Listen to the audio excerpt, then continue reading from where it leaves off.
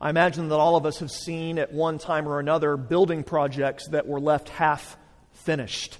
When Marianne and I lived in Arizona in 2007 and 2008 during the financial crisis, we saw literal neighborhoods half finished, McMansions halfway built. It was almost as if the cranes literally were just left where they were and they were abandoned like ghost towns. One of the members of the church that I served at in Tucson loved to play golf, and I would often go out with him and attempt to play golf while he actually played golf on a very, very beautiful country club in Tucson. And atop one of the hills on this golf course was an amazing half-built mansion. And during the 6 years that we lived in Arizona, I probably played golf 50 times with this man, and that house never changed one time in the 6 years we were there. I imagine that to this day, that house remains atop that hill halfway built because the builders building their dream retirement home didn't count the cost and ran out of money. This is a story in the Bible about an unfinished building project. It's about the city and the Tower of Babel. And the pride that lay underneath the surface of what was going on there. And this is another story that demonstrates for us what we've seen repeatedly in these stories in Genesis 1 through 11. It demonstrates for us the advancement of human rebellion against God. The advancement of human rebellion against God. It demonstrates God's just and good judgment. And it also, thankfully, demonstrates for us God's intervening grace. And it's another story that tells us about ourselves and tells us about the one true living God. And these are themes that we've studied repeatedly in these stories. Genesis 1 through 11 is full of stories, and the stories are intended to help us frame our own lives, to help us understand ourselves and understand God rightly. And so we find ourselves here in Genesis 11 after the story of the flood has concluded. And in chapter 10 of Genesis, we see a sampling of the generations of Noah, the children of Noah and descendants of Noah listed there in Genesis 10. It lays out for us what has been called the Table of Nations. What it's doing is chronicling in condensed form the origins of the great nations of the world after the flood. They dispersed over the earth and they created states and cultures and languages, etc. And then in Genesis 11, the story that Karen just read for us, we see the author microscoping in on one particular city in one particular time to show us that the truth is always the truth. The truth is that apart from God, humans, people like us, are desperately foolish and wicked. Sin advances still in Genesis 11. However, we also need to read this story in light of the larger story of the Bible and in light of the larger themes of the Bible. And when we do that, we know that God's judgment here against human pride is not the end of the story. One day, God is going to reverse the curse that we see here at Babel. And if we trust in Jesus Christ, we are a part of that great reversal ourselves. And so I want to study this story with you by breaking it into three parts: the sin of Babel, the judgment of Babel, and the reversal of Babel. Okay, the sin, the judgment, and the reversal of Babel. Let's look first at the sin of Babel. You see that in verses 1 through 4.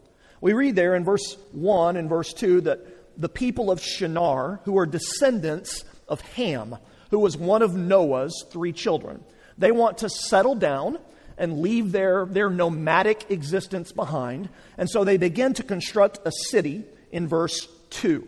And in the middle of that city, they begin to build this huge tower. Now, I love cities. I love living in San Antonio.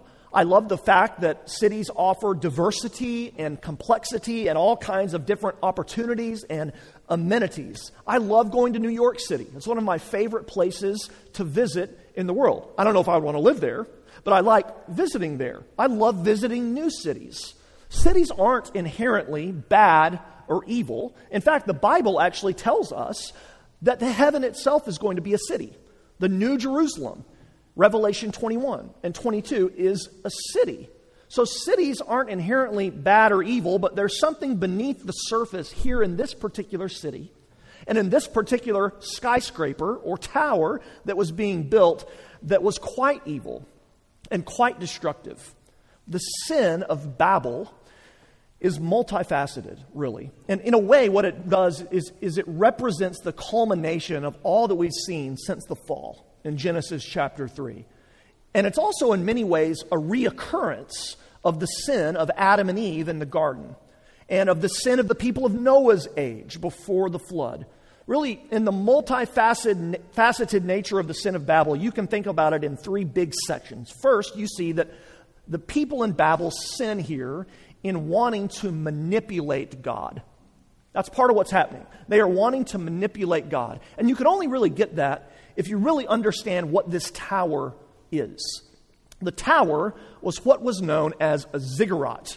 Some of you might remember that.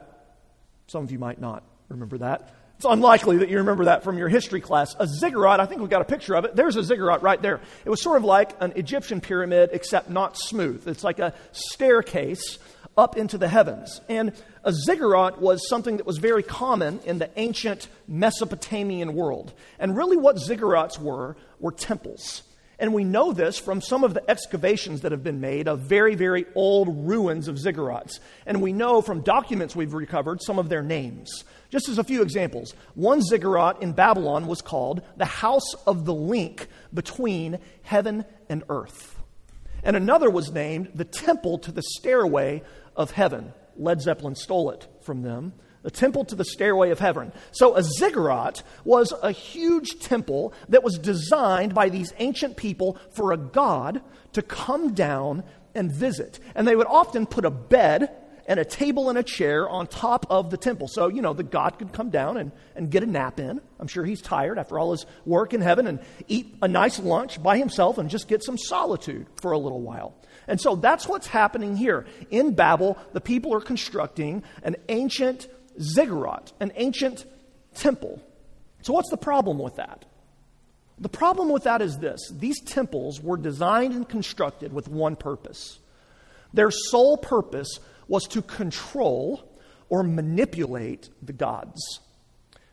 In fact, that's really what all ancient religions are about in their essence. And I would actually argue that's what all modern religions, except for Christianity, are about in their essence. The whole idea of religion is basically this. I am going to appease this God. I'm going to make this God happy. I'm going to give this God what he or she wants. And then this God is going to protect me from enemies, going to protect me from my crops failing. He's going to keep my kids from getting sick. So the Tower of Babel was a massive attempt to manipulate God, to get him to do their bidding. Now, for modern, sophisticated people like us, that might seem really archaic and really foreign. But I want you to consider the idea that we actually treat God in the same way very regularly.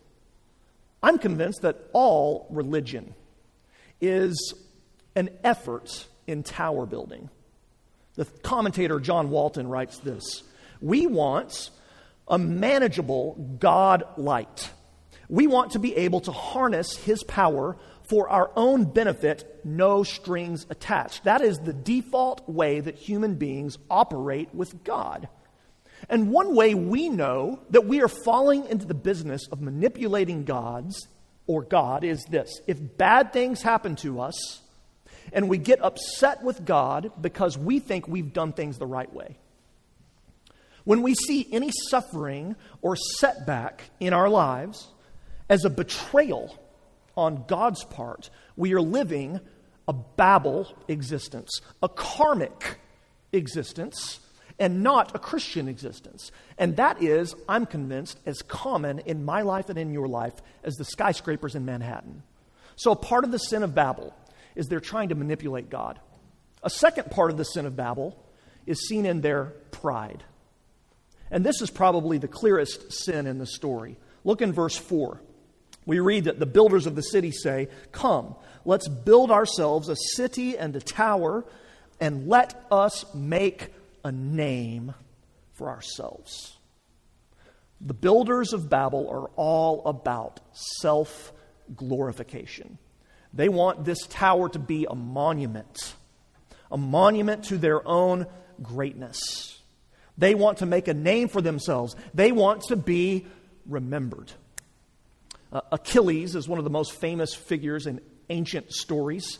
He's in the Iliad, Homer's very, very old Odyssey. And Achilles is famous for his pride and for caring deeply about how people remember his name. And in the movie Troy, Brad Pitt played Achilles. I'm still not sure what I think about that, but he played Achilles. And in one part in that movie, Brad Pitt, as Achilles, is going to fight this one-on-one battle against this big, huge, sword-wielding guy. And as he's on the way to the fight, this little boy comes up to him and helps him get on his horse. And he says, "He's the biggest man I've ever seen. I would never want to fight him." And Achilles just sort of looks down at the boy and says, "That's why no one will ever remember your name." But it's interesting that the one thing we all know about Achilles is his great weakness, right? The Achilles heel. And that's getting towards the point of what's going on here in Babel. Their sin is seen in their pride. And really the essence of sin, the very heart of sin, is pride. It's the great sin, as C.S. Lewis says. It's desiring self-glory more than God's glory. It's living life to make a monument to yourself. We've defined sin throughout this series as a transfer of allegiance from the kingdom of God to the kingdom of self. And the logical conclusion of that transfer is human pride. And so this story is asking you a question. The story's interacting and engaging with your life as the Holy Spirit moves, and it's asking you, are you living a life to make a name for yourself? That's one of the most common mindsets in our world, and I think it's also one of the most common mindsets in religious communities, in churches. It's also, however, one of the areas in which we are most self-deluded. C.S. Lewis in Mere Christianity writes brilliantly about this. Listen to what he says. Whenever we find that our religious life is making us feel that we are good, above all, that we are better than someone else, I think we may be sure we are being acted upon not by God, but by the devil. The real test of being in the presence of God is that you either forget about yourself altogether or see yourself as a small, dirty object. It is better to forget about yourself altogether.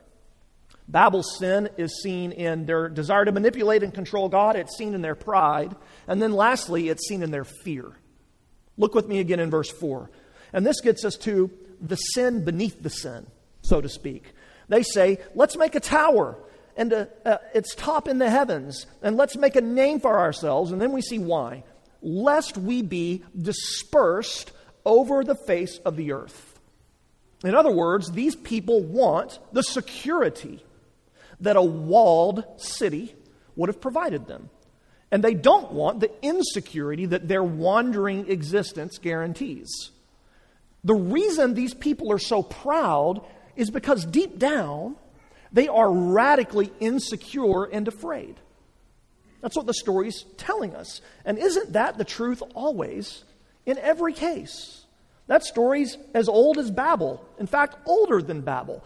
The most proud are very often the most insecure.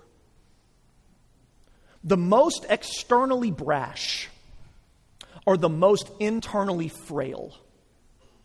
And these people use technological advancement to protect themselves so that they can feel secure and in control, and then they cover over it with this self-glorification. Again, the story is asking you a question. Really, the mega question is, where do you place your trust? Do you place it in the things that you think provide you security, your retirement account, your health, your family name, your reputation, your job? The story shows us that the greatest human achievements cannot solve the deepest human problems. The greatest human achievements cannot solve the deepest human problems. We see that in the multifaceted sin of Babel. The second half of the story is about God's response. And so we see the judgment of Babel, secondly. The way God responds is by coming in judgment. And his judgment takes a very interesting form, doesn't it, in this story? He scatters the people across the face of the earth, And he also, we read, confuses their language, verse 7, so that they can't continue to pursue this tower building project. And that's why the tower is called Babel. By the way, Babel is probably the ancient city of Babylon. That's almost certainly what's going on here. The word Babel means, as you might imagine, confusion. And so God comes and disperses the people across the face of the earth, and he confuses their languages. And the story really gives us two reasons just below the surface of why God is judging the world in exactly this way. Why God judges Babel in exactly the way he did. I want to just show you these two things quickly. First, God comes in judgment at Babel because God cares about the glory and honor of his name. That idea is woven throughout the story. Remember, the builders of the tower are trying to glorify and honor their own names, but God really is saying here, the only name worth honoring is mine. And the way that shows up in the story is through the narrative device of irony. Irony. We see it all the time in the Bible, and we see it here, especially in verse 5. Look in verse 5 with me. We read, the Lord came down. The Lord came down to see the city and the tower which the children of man had built. Now remember, they want to build this tower up into the heavens. They want it to be so amazing and grandiose that God and everyone else is going to know that it's there. But we read very intentionally that the author says God couldn't see it because it was so minuscule. He has to come down to get a view at it. You know, my kids and I like to do Legos. And despite the fact that I step on them almost every night, when I wake up, or every morning when I wake up because there's some on the floor. We love to do Legos, and one of the coolest Lego inventions I think ever is the Death Star.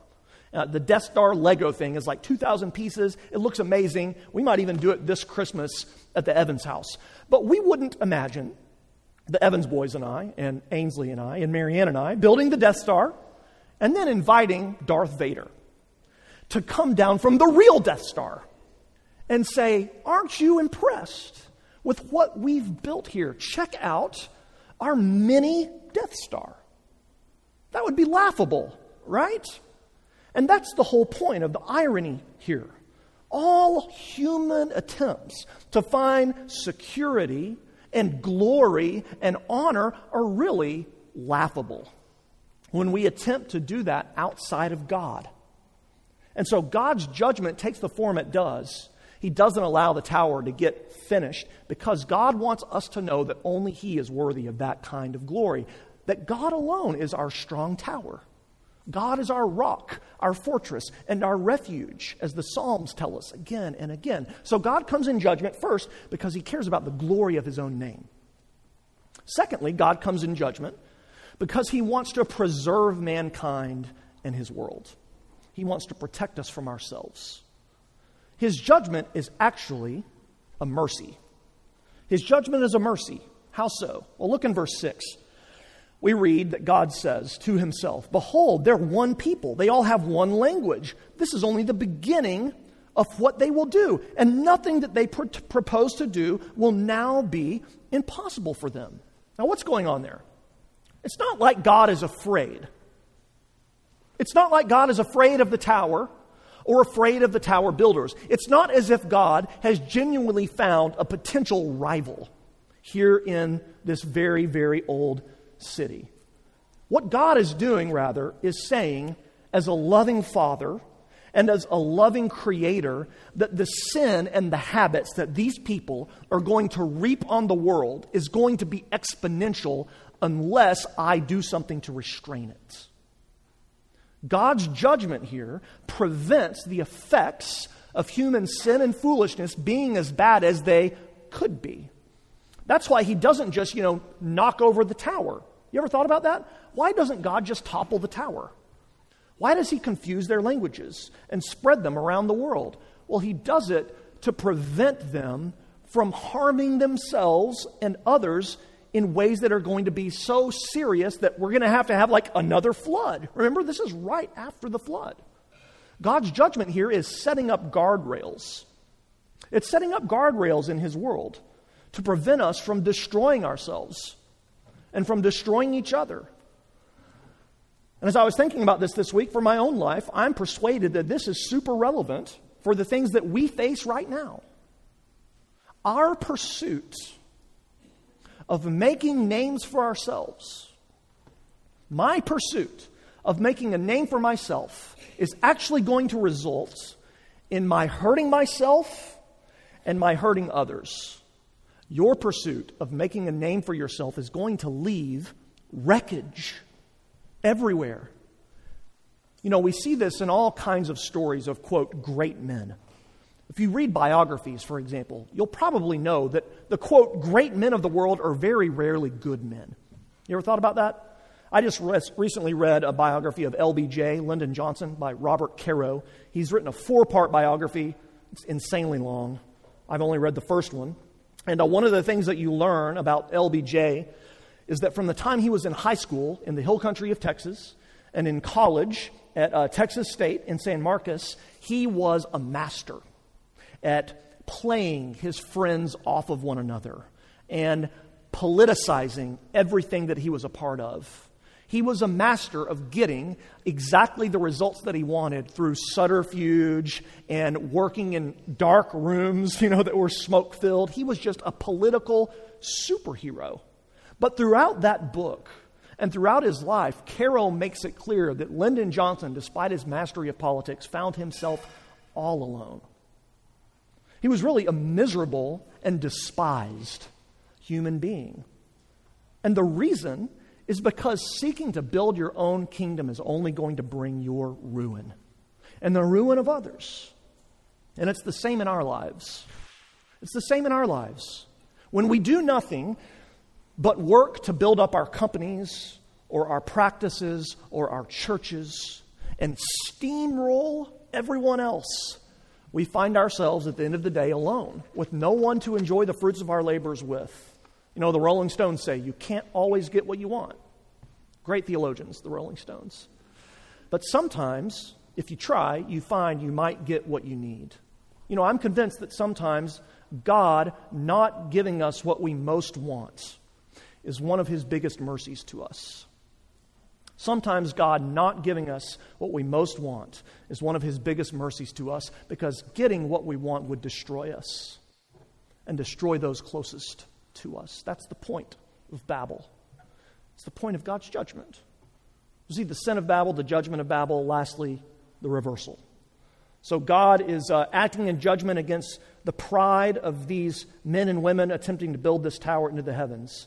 However, as we've seen in every story in this series, Genesis 1 through 11 is all about pointing us, it's all about directing us to the greater narrative of God acting to save. It's all about showing us that God never gives up on His world that He loves. God never gives up on you, right here, right now, no matter what you're facing. God never gives up on you. We see sin advance in significant ways in this story. And you know what? You might see sin advancing in significant ways in your life and in the lives of those close to you right now. But God, the Bible tells us, is the pursuing God of grace and mercy. God is about the business of taking sin away through His own work. And we see that hinted at even here in the story of Babel and fulfilled in the larger story of the Bible. Notice that right after the Babel episode, we read in chapter 11, verse 10, these are the generations of Shem. These are the generations of Shem. Now, who is Shem? Shem is another one of Noah's children. The Semitic people come from Shem. Semitic, Shem. He's the father of Terah, who is the father of Abraham, who's introduced to us in Genesis chapter 12, and about whom the rest of the story of Genesis involves. And the reason that we read right after the Tower of Babel, the introduction of Shem and his family leading to Abraham and Isaac and Jacob and the people of Israel, is to hint for us that God is not giving up on His broken and tarnished world. It's to hint for us that Shem's story and family show us that God is gathering a people for Himself in the middle of all the wreckage of the world. That's what the rest of Genesis is about. God plucks his chosen people. He plucks his elect people out of the disarray of sin, and he makes promises to them, and he rescues them. And we know that God does that because Jesus himself is a Shemite, a Jew. Jesus himself is the final answer to the promise that God makes to his people to save even in the middle of the brokenness and horrors of the world. Jesus is the one who eventually comes and reverses the curse in our lives, demonstrated here at Babel, by taking the curse upon himself. By taking the curse that we deserve at the cross, Jesus reverses Babel. You need to see yourself in the light of that story. God has chosen to pluck you out of the disarray and wreckage of the world as well.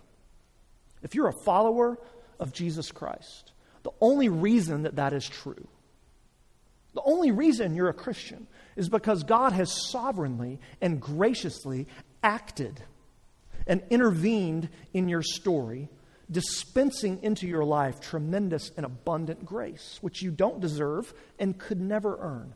He has lavished his great love upon you in his sovereign mercy. We see that hinted at even in Genesis 11. In the greater story of the Bible, though, last thing, we see Babel reversed in even a more profound way, I think. On the day of Pentecost, in Acts chapter 2, we read that after Jesus has ascended into heaven, after his resurrection, the Holy Spirit, whom Jesus has promised to give to his church, is poured out. Until Jesus returns, the Spirit is with us. And I just want to read for you a couple of verses from Acts chapter 2, and I want you to think in your minds about how this might be connected to Babel. Listen, Acts 2:1. When the day of Pentecost arrived, they were all together in one place, and suddenly there came from heaven a sound like a mighty rushing wind, and it filled the entire house where they were sitting. And divided tongues as of fire appeared to them and rested on each one of them. And they were all filled with the Holy Spirit and began to speak in other tongues as the Spirit gave them utterance.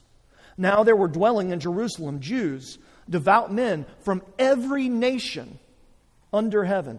And at this sound, the multitude came together, and they were bewildered because each one was hearing them speak in his own language. And all were amazed and perplexed, saying to one another, "What could this mean?" I'll tell you what it means. What it means is that Babel, in the coming of the Spirit, is set in reverse. At Pentecost, we see no longer the people of the world being dispersed, but the people of the world through the church being united. At Pentecost, we no longer see the confusion of language, but the clarity of language through the supernatural intervening work of God, the Holy Spirit.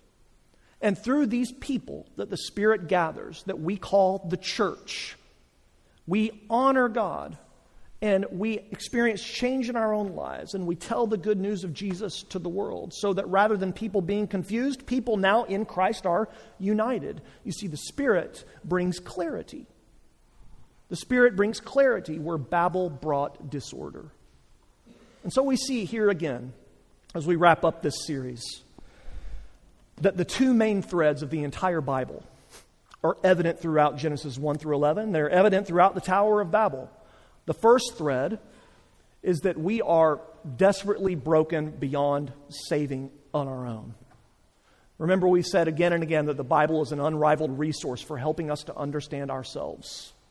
And the Bible says about us that we're just like those tower builders at Babel. We are by nature full of pride and full of attempts to manipulate God and full of fear and a desire to control. We naturally pursue self-glory and reject God. And so what the Bible asks of us, what Jesus asks of us, is to admit that that is true of ourselves.